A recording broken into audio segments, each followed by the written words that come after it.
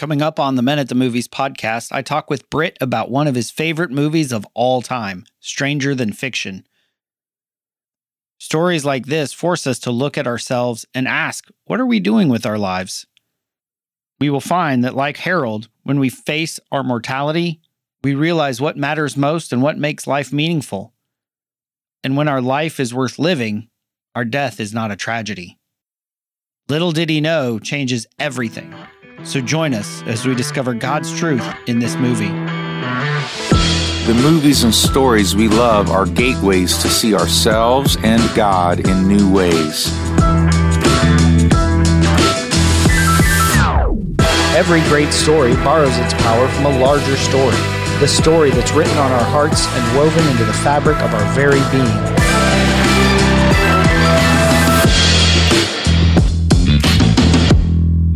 Hello and welcome to the Men at the Movies podcast. My name is Paul McDonald, and joining me across the computer screen is Britt Mooney. Booyah! How you doing, man? I'm doing well. How are you? Good. And I'm not going to mess around a lot with intros because we've got a lot of stuff we want to talk about. Because for real, Stranger Than Fiction. I mean, we joke about Britt has 100 movies in his top 10. But this movie literally, legitimately is in your top 10. Oh, it legitimately is. Yeah, for sure. I told Britt, I was like, the word I would use to describe this movie is it's exquisite. It is so well crafted and well done and well shot and written, and so many show don't tell moments that I completely I texted him right after I finished. I was like, dude, I'm wrecked. So if you were looking to get wrecked, go ahead and watch this movie. But Britt, why do you love this movie so much?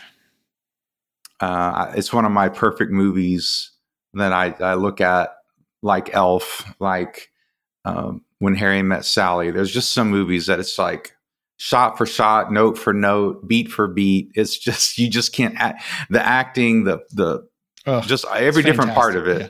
It's just fantastic. So, and that's so hard to do. I have such high respect for movies that do that, because think about all the different parts that have to come together for that to work.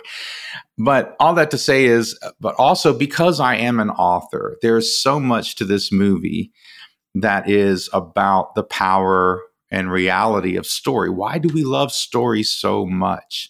And that's one of the reasons why we do this podcast. And I love seeing the story behind whatever is going on. And, the Never-Ending Story kind of does some of this, where they kind of go through what makes a good story and the character arc and the hero's journey or whatever it is. They kind of don't play with it, but they just pretty much expressly state what they're doing. But they do it in a fun, very fantastical way. And this movie does the same thing, except I think in a very relatable way to a lot of people, in the fact that he is someone who feels alone, like he's going through the motions. He feels isolated. He feels there's a whole bunch of got-tos in his life, and is somewhat safe, that he feels it's safe. And yet there's a part of him, as you discover going through the movie, there's always a part of him that wanted something more and almost couldn't believe it could happen to him. And I think that's what we all long for. And there's just so many of the symbols that I love about the author and the hearing the voice. I love that they never explain why he can hear her voice. Like, they never explain that. Like, there's no cheesy moment of like, there's nuclear waste that goes through town and dumps on her, on her, typewriter or something, or right. They just never explain it. I love that it's like, this just is. It just is. But because you're so engrossed in the characters and their choices and what they're going through. And I think Will Ferrell can really act. I think with Elf and with this movie, I think you see that he actually can act. And so for all of those reasons, I love to me, the gold, it's all gold, but the most golden moments are the discussions with Dustin Hoffman, Professor Hibbert, where they're talking about story and what a story is and why does it matter and all of that stuff. And so for all those reasons, it was immediately one of my favorite movies when Becca and I saw it in the theater when it came out. Yeah, and I love you mentioned When Harry Met Sally, because that's one of those other ones just exquisitely crafted with the music and the casting and the writing, where every scene matters, where it's a show don't tell, which is hard to do when you've got a movie that actually one of the key elements is a narrator, because narrating is one of those. Some people call it it's sort of a lazy man's way, so that you have somebody to explain the story. So it kicks off with hearing a voice. So the main disruption is he hears a voice. And of course, we have been hearing this voice already as the audience, because the narrator has been narrating his very empty life. And then he starts hearing the narrator narrating his very empty life. He counts his toothbrush strokes. He does this. It's all the same. It's all exact. There's no variation.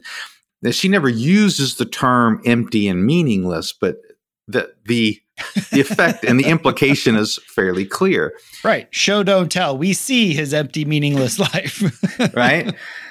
But that's as an author. So the narrator is an author, as we see later on, but the author is setting up the life before the disruption, right? This is what every good story will do, whether it's a sentence or whether they start you somewhere and then flash back to life before the disruption. Whatever they do, like a good story has to say, look, there's an inciting moment where the normal life is disrupted and there's a conflict that happens that forces the character to do something, right?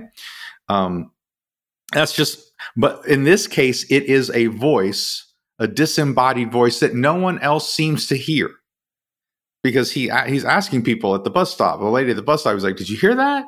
And and at the same time, his watch is disrupted, just slightly. Yeah, and which means everything's a little. So when you're in a life that is very safe and regimented, being a minute or two off, you're off. But it starts with that voice. And I just love that, because although the author in this story isn't necessarily, she's not like a God type figure, but the situation is reminiscent to me of the fact that God will intentionally disrupt your life with his voice. And he'll start pointing things out to you. And sometimes it's little, like it is in the movie. Sometimes it's just a little hint of something. And what we normally do is we dismiss it. What we normally do, and especially nowadays, it's easier to dismiss those questions of, does my life have meaning? I don't want to think about that. And so but what I can do is because we're afraid the answer is no. Right. What we do is we distract ourselves and we entertain ourselves with entertainment and our cell phones. And we've got all sorts of ways to dismiss the real questions about ourselves. Right. But he's distracted. He's continually distracted by this voice that's talking to him about how distracted he is. Right. And so he's distracted at work, and he's an IRS agent. But at the same time, he meets a woman, because he has to go and audit this woman, Anna Pascal, who's a bakery lady. And she is the exact opposite of him. Like, she doesn't pay all of her taxes, and and she doesn't follow the rules. She's bright and colorful, and she's in contrast to him. But all of this comes to a head. Like, I think they call him in to see a counselor. Yeah, because his friend or somebody. Because his friend was like, he's hearing voices, and they said that's not normal. Maybe you need to take a break. But the only thing, the thing before we get into the transition that I was thinking about, that idea of empty and meaningless, because it would talk about how he would spend time. He spent exactly this much, 45 point something minutes at lunch and 4.3 minutes on a coffee break. And in those times, we see people around him, but he's not engaging with anybody. No. And it made a point of he goes to bed every night alone. His lonely, empty, meaningless, lack of impact life, right? And his apartment is very Spartan, right? His apartment, his bedroom, it's very clean. It's very Spartan. Not like the Greeks' village. This is Sparta. No, not like that. But I think this is a great way to start because, again, I feel like most of us, even if we're not, we don't count the stairs or we don't have that sort of, thing about us, or we do the stuff with numbers like he does. I think most of us feel like we just go through the motions and we do what we do. And then we live from kind of crisis management to crisis management in some way. And for someone to even try to interrupt our life and go, well, what do you really want to do with your life? I mean, that's so far beyond our thinking that we're like, I don't have time for that. I got to do this. I got to do that. I got to do this. But the voice is pointing this out for a reason, because the author is going to disrupt his life. My question is, why do we frame our lives in such rigid lines with consistency, with calculating? Think of it. You're making a decision. You do a pros and cons list, right? Mm-hmm. It's all calculations. It's all measurement. But my question is, why do you think we do that? I mean, to me, the answer is fear. The reason why stories matter, part of the reason why stories matter, is that if the stories force us to look at ourselves, right? I mean, that's what a good story will do, not just distract us, but we'll say, hey, what are you doing? Well, because if you watch Stranger Than Fiction and you don't start asking yourself, what am I doing with my life? Like then the writer hasn't really done his or her job. Because that's why we love stories, because stories they lead us, they almost trick us into asking these questions about ourselves. But sometimes we don't even like that. We just want to see explosions and fighting and superheroes flying around. But like there are these deeper questions that they're very scary. People die. We do not want to think about death. We don't want to deal with the fact that we're going to die, which is the transition, which is the real main inciting incident, is when she tells him, little does he know, this was going to lead to his imminent death. But we don't want to think about, is my life meaningless? But then the problem with acting by fear is that our lives just end up being meaningless, right? Does that make sense? Like we're acting out of fear because we don't want to really deal with we might have a problem, or we may not be whatever, or we don't want to think we're good enough, or whatever. All those sort of issues. We might fail. We might get hurt. We might die.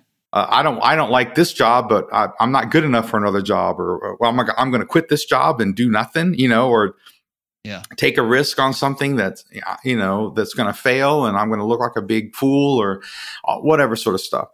So to me, it's fear, and it almost doesn't make sense that the voice was going to talk to a guy who's living in fear and go, oh, by the way, you're going to die. I mean, that's just sounds like it's going to push you over the edge, right? Right. But it's the truth. It forces him to start asking bigger questions. Who is this voice? She's talking to me like I'm a narrator. Well, you're schizophrenic. No, I'm not schizophrenic. Like the psychiatrist can't really help him because the psychiatrist doesn't know what to do with this. And as much as I am not against counseling, right? I have a daughter in counseling. I'm not against it. But at the same time, they can't substitute a voice from another world telling you something. It's just like there's no substitute for that. There's another voice from another world saying, you're going to die. What are you going to do with your life? To a psychiatrist who has to explain it medically, that's just schizophrenia. And he's like, no, it's not schizophrenia. And then I think she suggests that he go to some sort of literature guy, right? Yeah. Because I love that idea. Because what does she say? He's like, well, what would you do? She's like, I would take my medicines as prescribed. think of how many times God speaks to us and it's scary, whether it's about our death or, in some sense, he's like, I know this voice knows me. Yes. She knows who I am. But our response is to medicate away the disruption, medicate away the voice, because it is safe. It's scary to face our own death. It's scary to try to engage in something and might, as we see, as he does with Anna, consistently screw things up, and have to apologize and to be uncertain. And how do we medicate? That medication might be good surrounding yourself in work. It might be keeping people away. It could be booze. It could be porn. It could just be watching movies or TV you can lose yourself in anything, but that's a pretty typical response when God tries to disrupt them. Like, what about Abraham? What do you think his family said? He's like, God's telling me I got to leave this city. He's like, no, you're a pretty good businessman. Stay here. Like, why would you just wander up? Where are you going? I don't know. He said he'd show me along the way. That sounds crazy, dude. Yeah. Like, how many 80-year-old guys live as a wealthy man in the most civilized city in the world at the time? Their version of New York City. I mean, there weren't a lot of cities back then, but like this was the beginning of that sort of like dawning of civilization. And he was a big part of that. And he hears a voice that says, go, just leave. And I mean, there's risk in that. There's not a lot of security in that. And yet what he promises him is God's promises, I got something more for you. There's something more for you out here. And here he is with his wife and they don't have a kid and blah, blah, blah, but you're going to have descendants. You're going to have something more for you out here. That's the Bible, right? I mean, like people are called away from normal or quote unquote normal into some different story that doesn't seem to make sense to people. It's not going to make sense to a psychiatrist or a counselor, right? Unless they're Christian, I guess, and they can kind of dialogue with you about that. But when it comes down to death, now it's urgent. It's imminent. Well, how much time do I have? And how am I going to die? And now he is face to face with his own mortality. And then he goes into and he meets with Dr. Hibbert, right? Dustin Hoffman's character. Yeah. Mr. Crick, I can't help you. Why? Well, I'm not an expert in crazy. I'm an expert in literature theory. And I got to tell you, thus far, there doesn't seem to be a single literary thing about you. I don't doubt you hear a voice, but it couldn't possibly be a narrator because, frankly, there doesn't seem to be much to narrate. And beside that, this semester I'm teaching 5 courses, I'm mentoring 2 doctoral candidates, and I'm the faculty lifeguard at the pool. Oh, I just thought you could possibly... Perhaps you should keep a journal. Write down what she said or something. That's all I can suggest. I can barely remember it all. I just remember little did he know that this simple, seemingly innocuous act would lead to his imminent death. What? Little did he know that Did you say little did he know? Yes. I've written papers on little did he know. I used to teach a class based on little did he know. I mean, I once gave an entire seminar on little did he know. Son of a bitch, Harold. Little did he know means there's something he doesn't know. That means there's something you don't know. Do you know that? I want you to come back Friday. Okay. No, imminent. You could be dead by Friday. Come back tomorrow at 9:45. 10 seconds ago, you said you wouldn't help me. It's been a very revealing 10 seconds, Harold. So, what in his life, what could have possibly ever given him the idea to go to a literature professor, right? This is propelling him forward and causing him to make choices. And I wrote a couple things down. I said, What would you do if you believed that you had limited time, that you were dying? What would you do? If you went to the doctor and the doctor said, it's a fluke thing and we can't fix it, but you have a year to live. Like, what would you do? Would you still just keep doing the same things you're doing now? It's possible, I guess. Or would you say, man, I'm quitting my job. I'm going to spend all the money I got. I'm going to go, skydiving, Rocky Mountain. I'm going to like, what would you do differently, right? What dreams and relationships would now be a priority? What kind of relationships would you be like, man, I haven't called that person? Or, because we've all got those people that we keep saying, I should call them, but then you don't. We've also got those people who are like, no, I don't need to spend time with them. No, I don't, right? Because you would cultivate the people that mattered most, right? You would start there. It would make very clear, it would focus you on the things that matter most in your life. And you would start thinking about, I don't want to regret not doing this. I don't want to regret not doing this or that or going here or seeing this. And the truth is that we are all dying. Like the Bible literally says, right. You're not promised tomorrow. And we should think this might be the last day. So what should I do today? How can I make today matter? And even if it's something little, because not everything Harold Crick ends up doing is huge and boisterous, but that's the sort of mentality that, ironically, you would think, oh, I'm going to die. That means nothing matters. But ironically, it can actually help your life matter. When I was in nursing school, I did a clinical rotation with hospice. And during our orientation to hospice, they had us take these, say, 20, 25 index cards. And they say, okay, on 5, write your 5 closest people, your friends. Write your 5 closest family members. Write your 5 favorite things you like to do. 5 places you want to go, that sort of thing. And then they started a story. They said, okay, this person, she finds out she has cancer. She sits down with the doctor and here's their diagnosis. Throw away 2 of your cards. And then he goes on. She starts chemo. Throw away another card. And it goes on and on as she approaches the end of the end of her life, the woman in the story. And you're left with like 3 or 4 cards that you started with 20 or 25. And it's like, you're bedbound, throw away another card. And there's people like wrecked, crying, like leaving the room because they can't handle it. Because, you're deciding between your spouse or your kid who's going to be there with you as you're dying. Right. But that idea of how do we do that?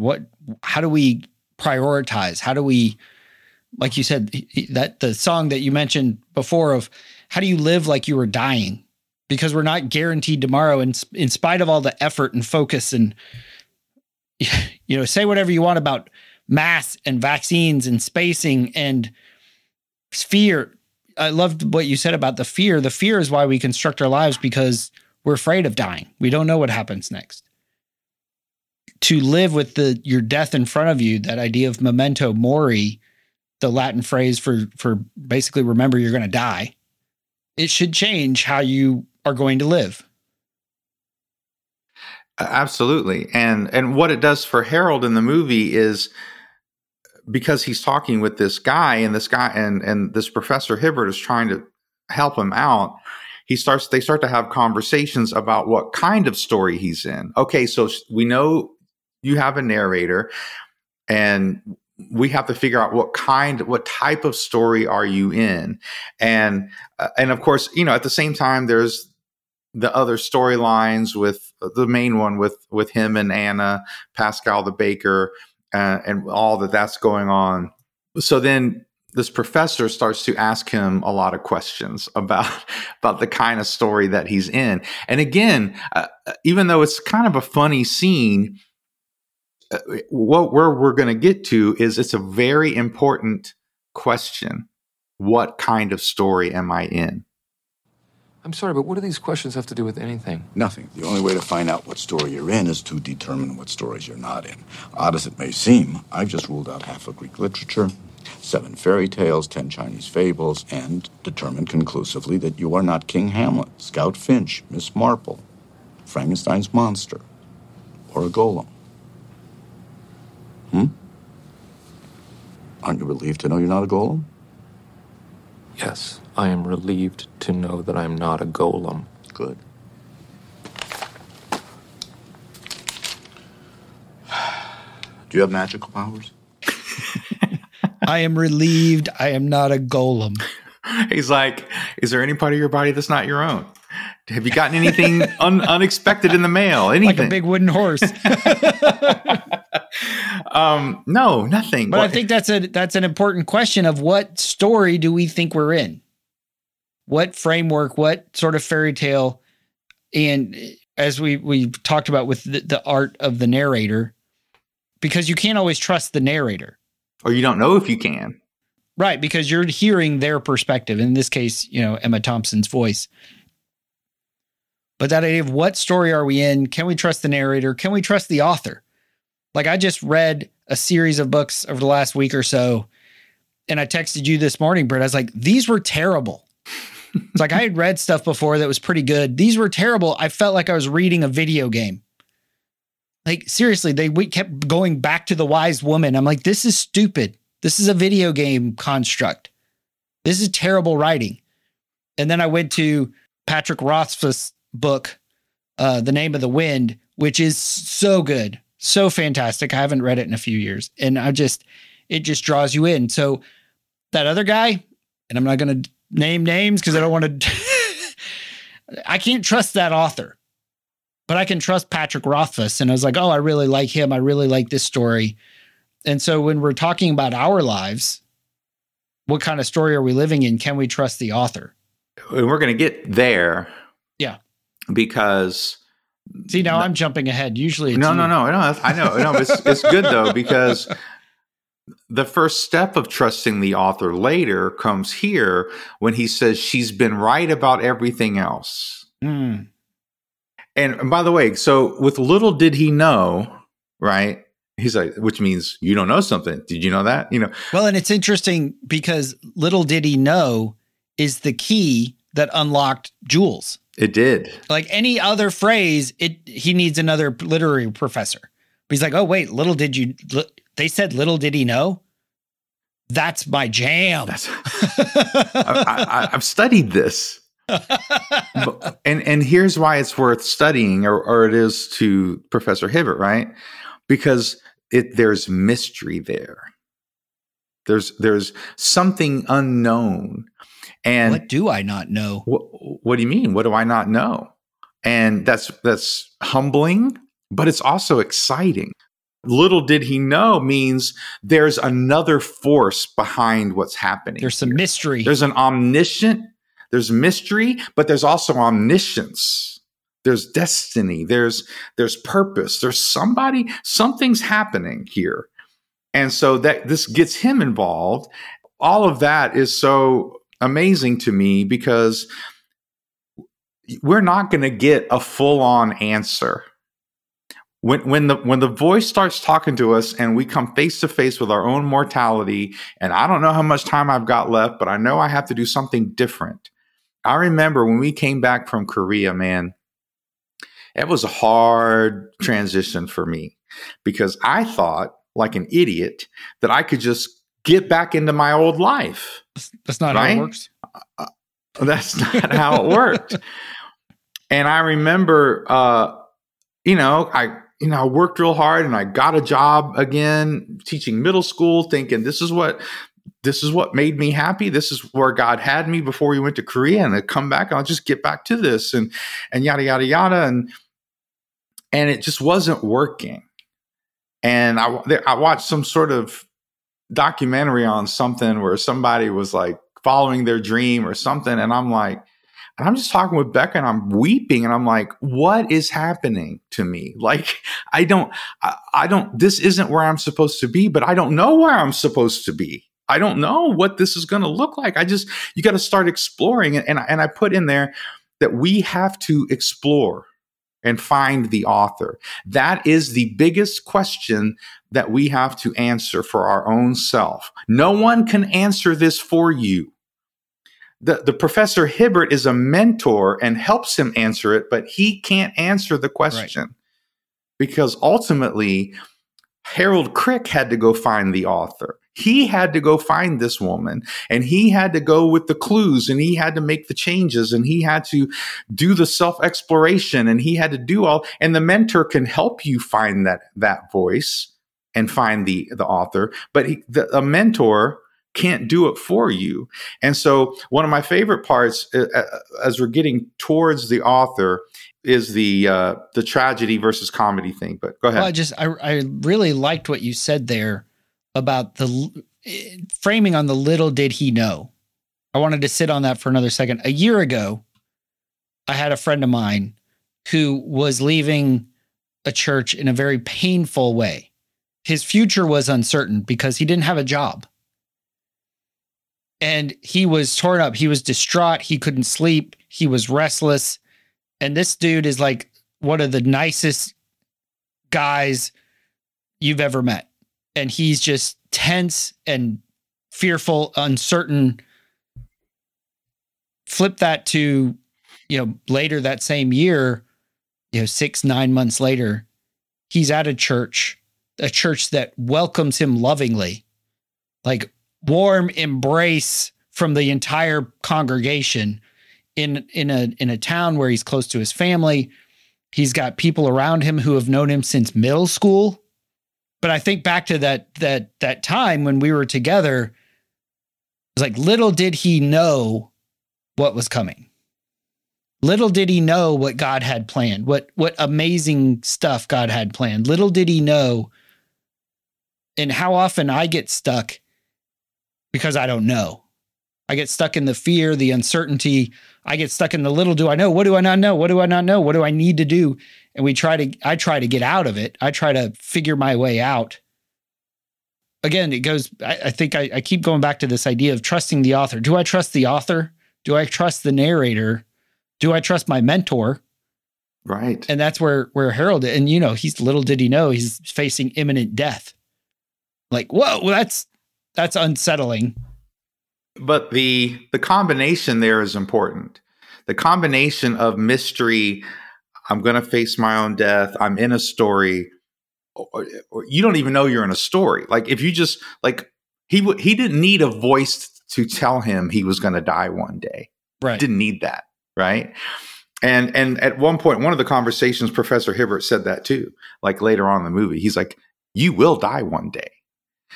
But with an author, without a voice that even if you don't know the story is telling you you're in one, that means there's something next. That means there are answers somewhere, because without the voice, there's no reason to even search. And that's why the voice has to come with it. We're always in that little did he know moment. I don't know what tomorrow will bring. Little did he know bad things were going to happen. Little did he know good things were going to happen. And I think that clip, I guess we're going to play next. As they get to the end of that test, Dr. Hibbert says, we just have one question left. Is this a comedy or is this a tragedy? The last thing to determine conclusively is whether you're in a comedy or a tragedy. To quote Italo Calvino, the ultimate meaning to which all stories refer has two faces. Continuity of life, the inevitability of death. Tragedy, you die. Comedy, you get hitched. He's talking about that tension. Are you in a comedy? Are you in a tragedy? What kind of, there's two stories. One is going to end in life and one is going to end in death. What we see in the movie is that because he's going to die, he thinks he's in a tragedy, right? And Hibbert even says at one point when they figure out who Karen Eiffel or whatever her name is, when they figure out who the author is, he was like, dude, you're screwed, right? You're going to die. Like she kills. That's her jam. That's her thing. That's what she does. She kills off the main character, and in a tragic way. Right. And, Emma Thompson is a master actress all on her own, but just because he's going to die, I wrote this down, just because he's going to die doesn't make it a tragedy, because the ending she writes gives his life meaning. And so for a little while in the movie, he's trying to figure out, is he in a comedy or a tragedy? And in that scene with the professor, he learns about Anna the baker. He's like, I think she, well, that has promise. Explore that, maybe that'll give you some hints as to what kind of story you're in. And man, I we could talk a lot about that. I don't want to get too sidetracked, but it's just, what are the relationships in your life? Because that can give you a clue. Like just the relationships in your life and how people are responding to you, that can give you a clue. And I love I don't know if it was before or after this, where he says, just try nothing. Just do nothing. Oh yeah, this is after. And then I think it was before this, where he tells them to just do nothing and see if you're an active or passive character sort of thing. Like, are you driving the story, or is the story driving you? And he's just sitting there doing nothing.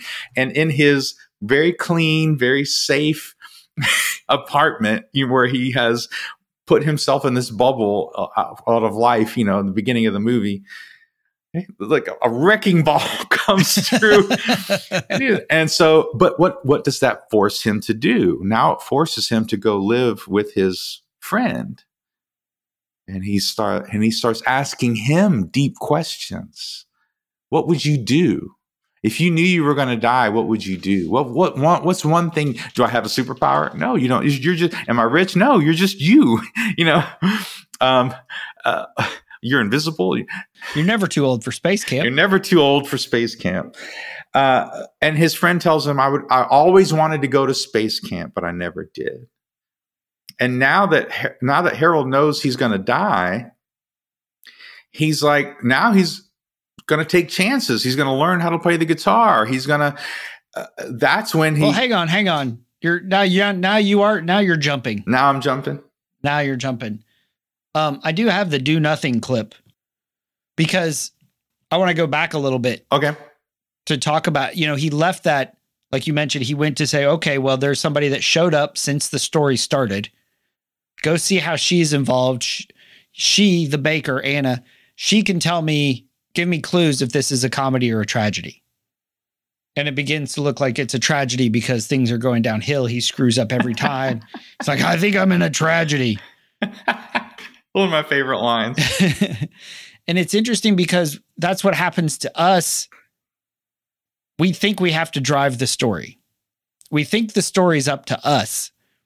And so Jules tells him, he's like, okay, then there's this scene. He's like, hey, I think I'm in a tragedy. I'm not sure. I haven't heard the narrator much. So he recommends that he do nothing. He sits in and that he go home. But the reason why I wanted to dig into how we many times do nothing when we don't want to be a part of the story anymore. All I think about, Harold, if you want to stay alive, try something else. That's something being nothing? Nothing, exactly. Nothing? Let me explain this again. Some plots are moved forward by external events and crises. Others are moved forward by the characters themselves. If I go through that door, the plot continues. The story of me through the door. If I stay here, the plot can't move forward. The story ends. Also, if I stay here, I'm late. Don't do anything tomorrow. Nothing? Nothing. Stay home. Don't answer the phone. Don't open the door. Don't brush your teeth. What about work? Call him tonight. Tell him you're not coming. Don't go to work? Don't do anything that may move the plot forward. Instead, let's see if the plot finds you. And I love that line. Let's see if the plot finds you. Mm-hmm. And sometimes it gets too hard.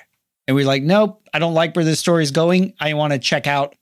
He had 18 little boxes of tick marks that it's a tragedy and one tick mark that it's a comedy. He's like, it's not going well.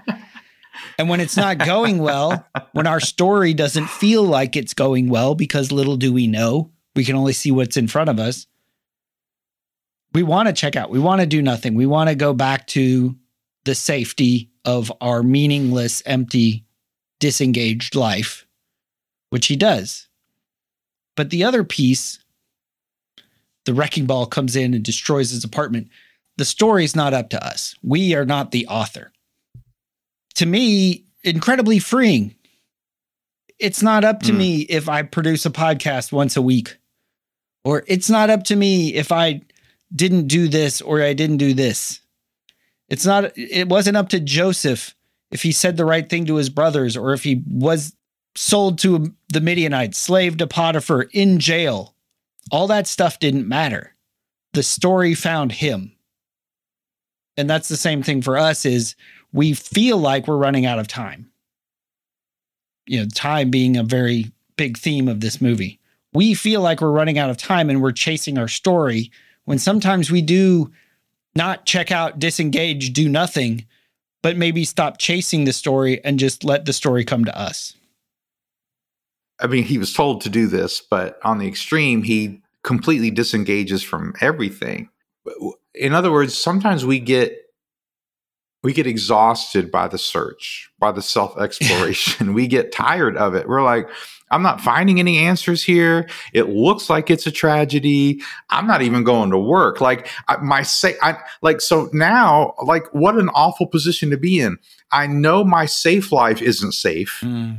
I know my safe life is crap and it was empty. And I know I'm going to die, but I don't know why I'm here. I don't know what I'm supposed to be doing. So maybe I'll just do nothing, right? And that's what people do sometimes. And I wrote down, like, man, sometimes God is going to move you anyway. It's like sometimes God is going to, like, especially if you have committed to be a follower of Christ, what God will do is he will not let you sit. And, like, you may not like how he moves you at that point. Like, you may not like it anyway, but you definitely won't like how he moves you when you're trying to sit on your butt and not follow your purpose. Like, you're definitely, and you're not even going to do anything. Like, when you know better, a wrecking ball will come in. A wrecking ball. Oh, a narrator wasn't enough. We got to send in the bulldozer. He doesn't even have the option now to go back to the comfortable life. Like, the author smashed his comfortable life. This is the point of no return in a lot of stories, right? Where there's no going back from here. Like, there's only forward. So there's a couple things he starts to do. He plays the guitar. He always wanted to be more musical. Wait. Oh. You're still jumping. Oh, okay. He doesn't play the guitar until after the next conversation, remember? But he's like, hey, a wrecking ball came and destroyed my house. Is that a coincidence? He's like, finding an insurance man. Yeah, that's right. A coincidence. This is plot. This is something else entirely. Right. When he goes back to see Dr. Hibbert and tells him this happened, you know, I'm not even safe in my own house. And what his response is, this isn't a coincidence. This isn't even plot. This is, you don't control your own fate. And so, but his advice to him is to go enjoy his life. And this conversation really was the turning point for Harold's transformation. You were right. This narrator might very well kill you, so I humbly suggest that you just forget all this and go live your life. To live my life? I am living my life. I'd like to continue to live my life. I know, of course. I mean, all of it. However long you have left. You know, I mean, Howard, you could use it to have an adventure, invent something, or just finish reading Crime and Punishment. Hell, Harold, you could just eat nothing but pancakes if you want. What's wrong with you? Hey, I don't want to eat nothing but pancakes. I want to live. I mean, who in their right mind in a choice between pancakes and living chooses pancakes? Harold, if you'd pause to think, I believe you'd realize that answer is inextricably contingent upon the type of life being led and, of course, the quality of the pancakes. You don't understand what I'm saying? Yes, I do. But you have to understand that this isn't a philosophy or a literary theory or a story to me. It's my life. Absolutely. So just go make it the one you've always wanted. though that lasts maybe 20 seconds. Yeah. That depends on the type of life you're living and the quality of the pancakes. But Harold's response is awesome. He's like, this isn't philosophy. This isn't some trial. This is my life. Yes. And that's what Jesus says. It's like, yeah, we think we know what we're doing. We think we're basing this life on theology or philosophy or all this stuff. But it's one thing to know it. Psychologically, mentally, whatever. It's one thing to know in your head. It is entirely different to walk it, to be in the dirt with it. You know, like the phrase I've used a lot is how my brother said, before I had kids, I was a great parent. I knew exactly what to do. Right. Then you have kids and you're freaking clueless. You don't know how you're going to react. You don't know what faith looks like until you are in the hospital. You don't know what hope looks like until you've suffered loss. You don't know what joy looks like or contentment unless you've suffered and you actually have to put it in practice. That's the parable, right? Whoever listens to my words and puts them into practice is the wise man who builds his house upon the rock. He's got a firm foundation that is immovable and unshakable when the waves and the storms of this world come against you. The foolish one is the one who's like, yeah, that sounded good, but this is hard. This is tough. This is my life we're talking about. Doing it this way is easier, whatever. Right, because it's much easier not to build a foundation in the short term. It's much easier to dig in sand than to try to build on a rock. It's, you know. I'd rather build sandcastles than build a house. It's easier. And in that parable, of course, both men heard the voice, and both men encountered a storm. But only one of them survived the storm, right? Whatever they built. And that's where we're going. Like, God knows there's a storm coming, just like the author tells Harold, you're going to die. This is going to happen. There is a finite thing that is going to happen. The question is not, are you going to die? But the question is, are you going to live past it? Are you going to survive death?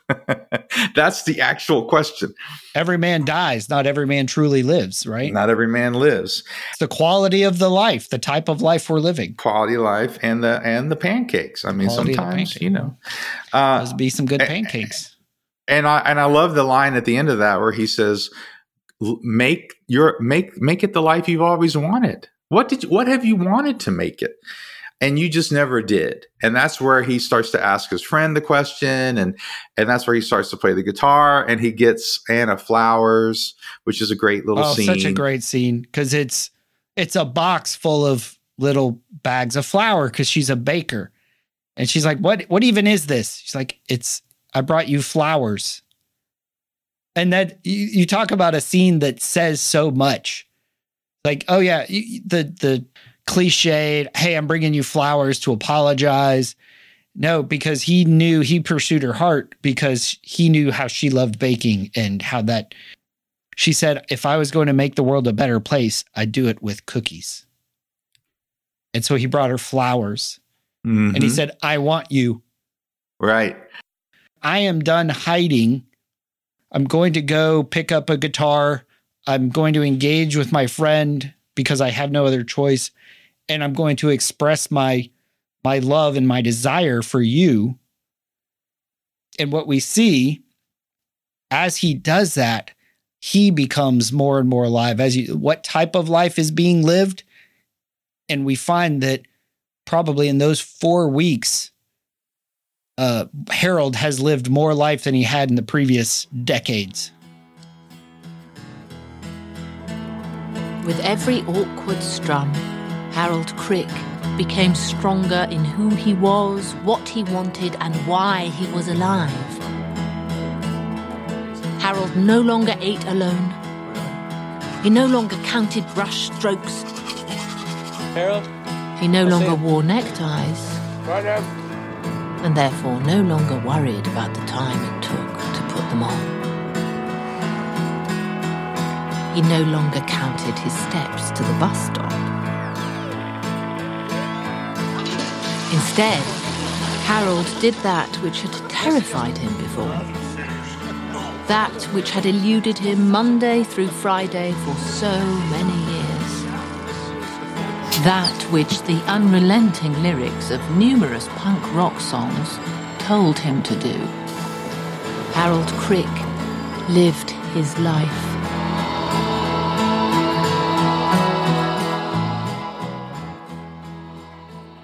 It's just, as a good movie and a good writing, as we've already established, you notice his physical change throughout the movie. His clothes change, right? Yeah. Like his clothes change, and that's good writing. Like as the character transforms, you have to show somehow physically that they are transforming. A lot of times that's clothes or whatever, a haircut or something happens, right? Or they get their hand cut off by Darth Vader. Something happens, to show that they're different. But in this one, his clothes change, and by the way, Emma Thompson's character, her look changes too. But when she's at the end of the movie, she's a lot more put together than she is at the beginning, where she's frazzled and smoking up a storm. But another one of those visual cues that we see is, like you said, in the beginning, he was sleeping alone in a very clean, white, gray apartment, right? Yep. And now when he's living his life, he's in bed with a woman, and they're in the cloud, the covers are tussled, and he's not in pajamas. They're colors. There's colors and warmth. I think even the headboard is an arc. It wasn't a square. Right. I mean, it's the contrast is there, right? And so now he's living his life, and now that he's living his life, and he realizes, when he gets a taste of it, he's like, I have to meet this author. I don't want to lose this. Now I have finally found what I've always wanted, I don't want to die. I want to keep living. I want to keep living. So then he very resourcefully finds the author. Hang on. In the beginning of the movie, he's living a life that doesn't matter. That if he died, it didn't matter. Like, I think if he died, it didn't matter to him. But now that when he sort of discovered his imminent death, he began living the life. In the beginning of the movie, he didn't care about living the life he lived. It was just there.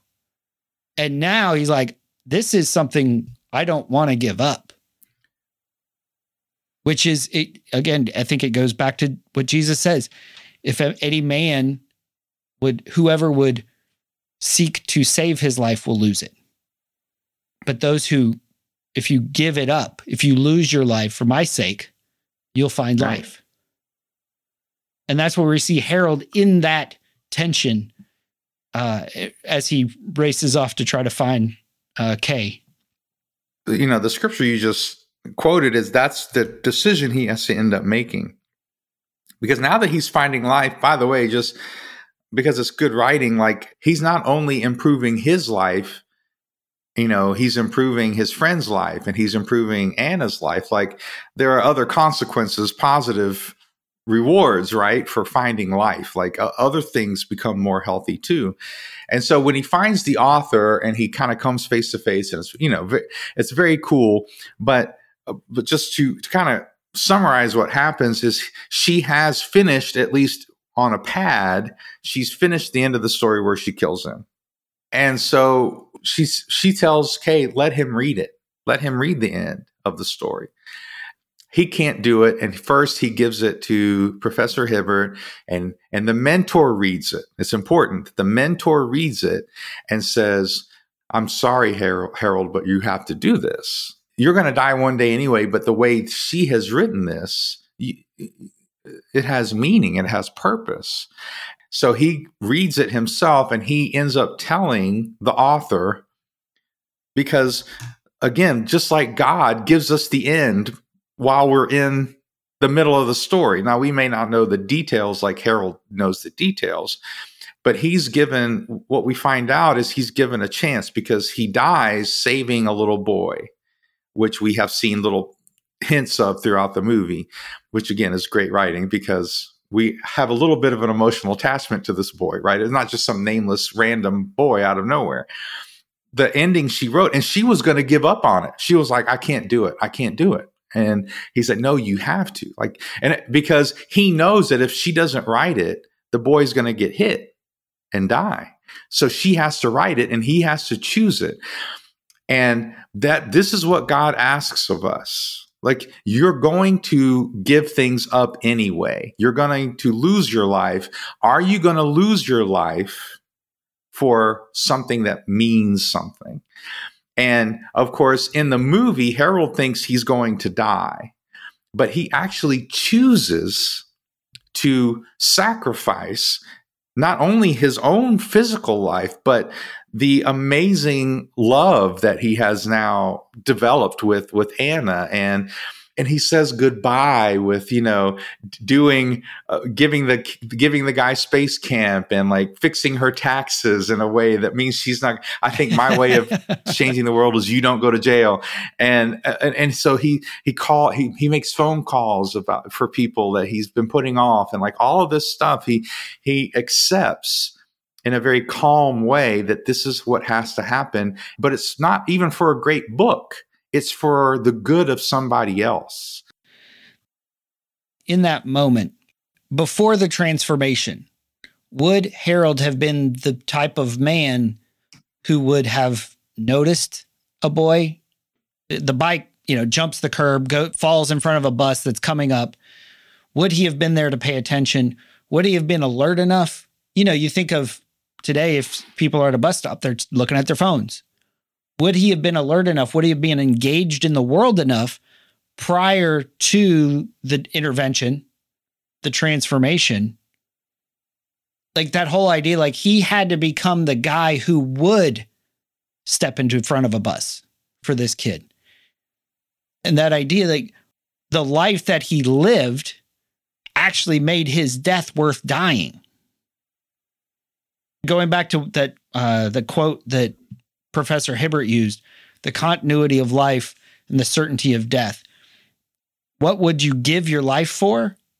What would you live for? But then what sort of death do you desire? You could die in a hospital. You could die in a car wreck. You could die any one of a number of ways.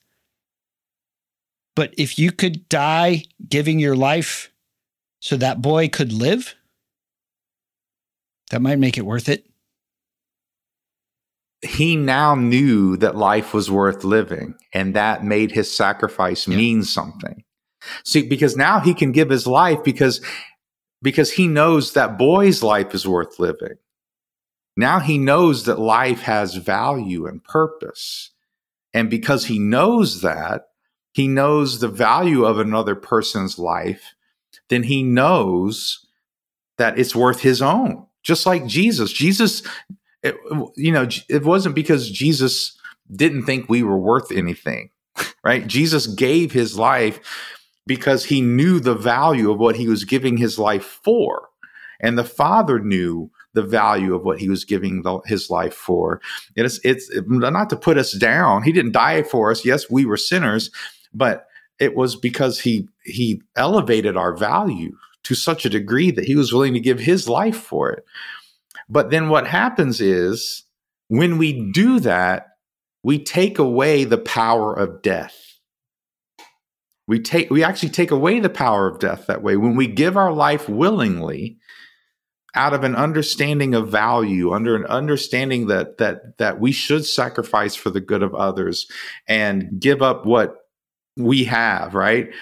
It goes to the scripture you quoted, right? If you give up your life for my sake, it's not just suicide. It's not like I'm just going to give up my life for anything. For my sake and the sake of the gospel, for the trust that the author has a plan that's beautiful and has purpose and has meaning.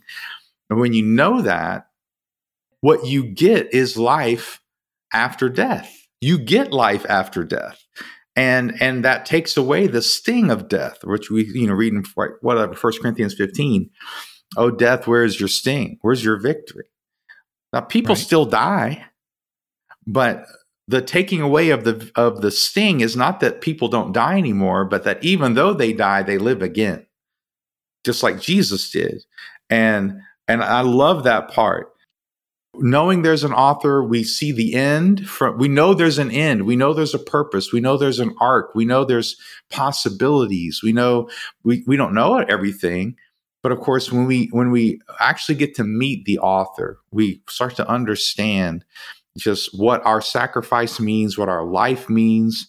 And we can trust the author that he's out in Christianity, right? That he's out for something good. He's going to turn it all out for good, as much as it might hurt now, and it's a mystery now, and all of those things we can trust.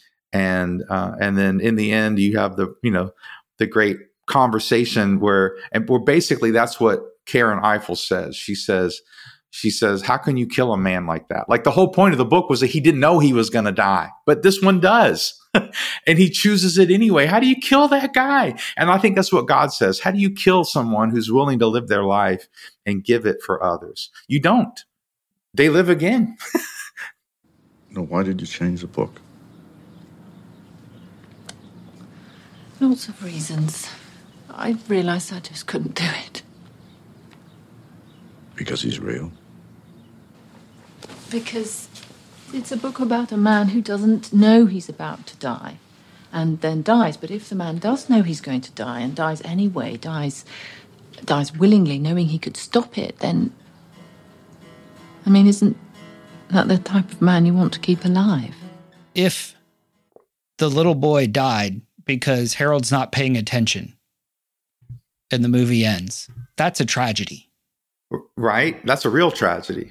If the movie ends because Harold had jumped in front of the bus, saved the boy, and died in doing it, that's not a tragedy. Exactly. Just because you die doesn't make it a tragedy. It only makes it a tragedy if it doesn't mean anything. If there's no meaning in it, if there's no truth in it, that's what makes it a tragedy. Not just that you die, but that at the end, that your death doesn't even mean anything. And that is a possibility. Like, it is, even though we have immense value to God, everybody has equal value to God. Whether or not our lives and our deaths mean anything is up to us, whether we are willing to follow that voice and go meet the author and start participating in that story. That's the only way. We know the value of our lives because of the price God paid for it, right? We are worth the life of Jesus because that's what he gave up for it. That whole idea, the tragedy versus comedy thing, I tend to not like tragedies. My wife and I went to a Broadway show several weeks ago called Hadestown. It's based on the Greek myth of Orpheus and Eurydice. And basically, Eurydice and Orpheus fall in love, as they do. But Orpheus is writing this song that's going to change the world. And while he's writing, Eurydice gets hungry. Writing music doesn't always pay the bills. So she takes a job. She promises, her soul to Hades, basically, so that she won't be hungry. Their biggest battles against poverty. It's actually, there's some really good themes in that as well. Orpheus, when he finishes a song, he goes down to get her. He goes down to bring her back out. And he goes and he makes a bargain with Hades. He's like, and Hades says, you can leave with her, but you can't walk beside her. She walks behind you. And if you look back, she will be banished to hell forever. Because he said, it's easy to walk out side by side holding hands. But when you're walking alone, uncertain if she's following you, uncertain if she's there, that's when the doubts come, and that's when you're going to look back. Can you resist the doubts? And because this is a tragedy, you know how this is going to end. They get to the exit, the lights, the sun, and then he looks back and she gets pulled back into hell. And it ends very strangely, because then it sort of almost starts all over. And Hermes is sort of the narrator of this show. he said, this is what happens. It's going to happen all over again, and it cycles. And to me, it's super depressing. Tragedy like that is because what it says is transformation is not possible. Mm. And you have a death at the end. But in this case, the death it's a tragedy. Conversely, a show like Hamilton. Hamilton dies at the end of the show. Spoiler alert. I mean, that's that's Aaron Burr becomes basically a footnote in your history book is the line, I think. But he dies transformed.